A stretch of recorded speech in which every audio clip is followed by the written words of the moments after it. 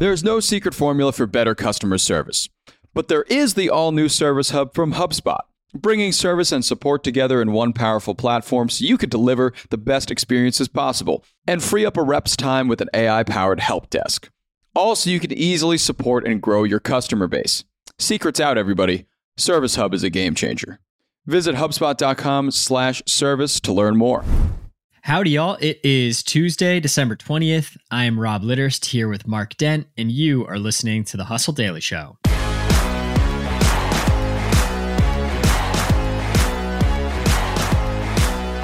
Today, we're going to talk about what else? Elon Musk and Twitter. As if there wasn't already enough to talk about over the last week, the last 24 hours have proven this is truly the story that never ends and cemented Elon Musk's status as the main character of the internet. Mark and I are going to break down everything that's going on and get you up to speed. But before we get into that, here's what else is going on in the big world of business and tech. Walmart is stepping up its drone game and stepping into the ring against Amazon. The company's drone delivery service, which is called Drone Up, is now offering deliveries of up to 10 pounds for $3.99 in Arizona, Florida, and Texas. Two of the biggest players in the metaverse are dealing with big fines. First, we've got Epic Games, which is the maker of Fortnite, and also the Unreal Gaming Engine, which just agreed to pay a $520 million fine to settle FTC allegations that it violated children's privacy laws and tricked players into making in-game purchases. Then there's Meta, which faces a much bigger fine. The company's under scrutiny from the EU, who claims that Meta violated antitrust rules by tying Facebook Marketplace to Facebook. If found guilty, Meta could face a roughly $12 billion fine. Google is working on an AI-powered tool to translate bad penmanship. It's specifically targeted towards doctor's notes and prescriptions, which honestly sounds like a great place to start. In the wake of Argentina's World Cup win, Lionel Messi's official jersey is officially sold out. As you might expect, the tournament was quite lucrative from a merchandising standpoint, with Adidas alone reporting $424 million in event-related sales in Q4. And lastly, we've got fun toilet news for you. Kohler launched an Alexa-supported smart toilet with a heated seat, customizable bidet, and a lid that closes automatically. The high-tech Ivory Throne will retail for a little over $11,000. And that brings us to today's main story. Mark, in yesterday's newsletter, you wrote about a theory from Vice that claimed Elon Musk's Twitter acquisition was a result of his terminal main character syndrome, which is basically a desire to be the guy that everybody talks about all the time. Is it safe to say the last 24 hours have seemingly only bolstered this theory? They have absolutely done that and more. I think that as far as like big stories go on Twitter, regarding Twitter, about Twitter, and obviously Elon Musk being about all of those three things, we've just reached like a sort of code red level. And the most recent news, of course, coming from very early Monday morning when a Twitter poll ended that was set forth by Elon Musk. And he asked the users of Twitter, should I step down as the person who is in charge of this website? And right around 58% of people said yes, that he should. And so I guess this could like maybe in some ways end his reign as like a main character, but also maybe not. At least as of the time we're recording this podcast, there is no indication yet as to what Elon Musk is going to do after seeing these results. It's crazy. And I mean, a sidebar here, like when you're working on a daily newsletter and a daily podcast, it's almost kind of become our daily mission to figure out what else we can talk about besides Elon Musk and Twitter, because this is just something that's been going on constantly over the last couple of months. Pretty much every day, there's some crazy new update going on. And this is no exception. This is probably the most interesting news yet, this poll that he launched and kind of the surrounding uncertainty of whether or not he's actually going to step down. I was just reading this Bloomberg article where he basically said that there's no one who wants to be a successor, which is kind of an interesting take. There are actually some people who have kind of come out and said that they would like to be in charge of Twitter. And some people who have pretty big names. We're talking about Lex Fridman, who's well known from MIT and just like a pretty big figure on the internet. The Financial Times has suggested Sheryl Sandberg should run Twitter, the former exec at Facebook. Oh, yeah. And then one that's kind of maybe most interesting, almost, I would say, is that apparently a few weeks ago, either right after the acquisition or right around the time of the acquisition, John Legere, the former T-Mobile chief executive officer, said he would like to run Twitter, and Musk said no. Those are some interesting candidates. You're right. It's some very interesting candidates.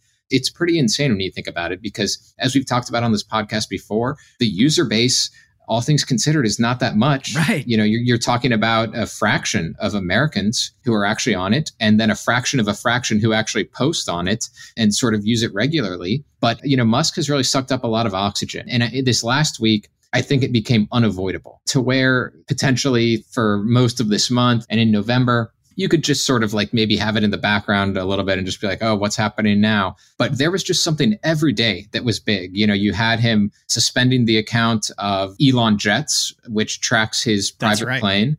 You had the next day, some journalists, some big name journalists who cover Twitter were suspended for reasons unknown and that were not really shared, except for Musk just kind of saying, again, very cryptically, that you can't dox people. And it was not clear at all that they had doxed anyone. Well, and then Twitter suspended a reporter from Fox Business who had just reported on the suspensions. It just got weirder from there. On Sunday, all of a sudden, Twitter enacted a new policy that said you can't link to your like Mastodon account or your Instagram account or other type of social accounts in your profile. That's right. And this just made people go bonkers. You even had a lot of Elon Musk supporters like Paul Graham, who wanted him to take over Twitter, was saying like, look, this is too much. I'm out. And so there's just been so much. And you've started to see people who I think even support Elon Musk. They've even grown fatigued. Yeah. Yeah, it's not surprising. I mean, he's just done so much and made so many different moves. It's funny because before all of this happened, you know, the guy was running Tesla, SpaceX, and when it was its own company, Solar City. And I mean, you think if a guy is running 3 different companies that are, by all counts, successful, growing companies, you would think this guy would have this amazing ability to prioritize, right? And then you kind of see this stuff with Twitter where it's like every single day there's some crazy new thing that's happening. And it's like this guy has like bright, shiny object syndrome. Every single little thing becomes some crazy new storyline. It's hard to parse. And I mean, the thing with the journalists, it's really, really hypocritical from his stance on Twitter before he took over, when he was talking about how it needed to be this public square where free speech was the top priority. And now he's banning journalists. I think that, as a lot of people have kind of suggested this as well, you talk about this bright, shiny object. Twitter just makes you kind of go nuts. Even for the average user, you want to keep checking it and like you hate yourself for checking it. Yes. Every time you tweet, you think, oh, like, what did I do? Like, why did I really do that? But then sometimes you get a lot of likes, and there's just so much weird energy that just is involved with Twitter just in general. And I think that Musk, he just likes that energy as much as anyone else. I mean, obviously more than anyone else. What's been going on with the Tesla stock as all of this has been happening? Have you been following this? Yeah, for the last 2 months, Tesla has underperformed most market benchmarks. You know, everybody's been struggling this year. Yeah. But even when you consider that, it's doing worse over the last 2 months. And investors have been blunt.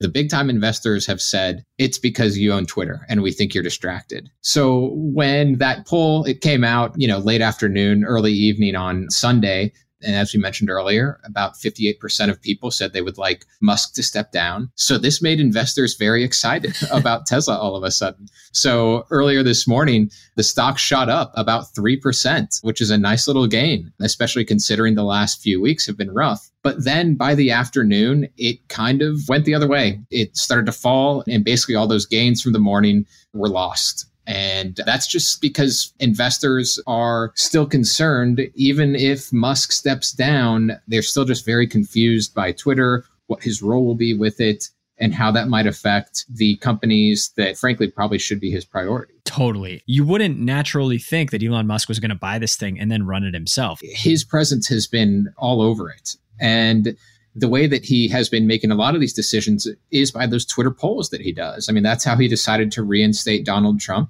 He suspended those journalists, like we said last week, and then he reinstated them after doing a poll in which a majority of people said that they should be reinstated. So he's abided by the results of these polls. So now it's making us wonder, so are you going to abide by the results of this poll? Right. There's a very good chance that by the time y'all hear this tomorrow, there could be something else. There could be something else. Yeah, another shoe's probably going to drop.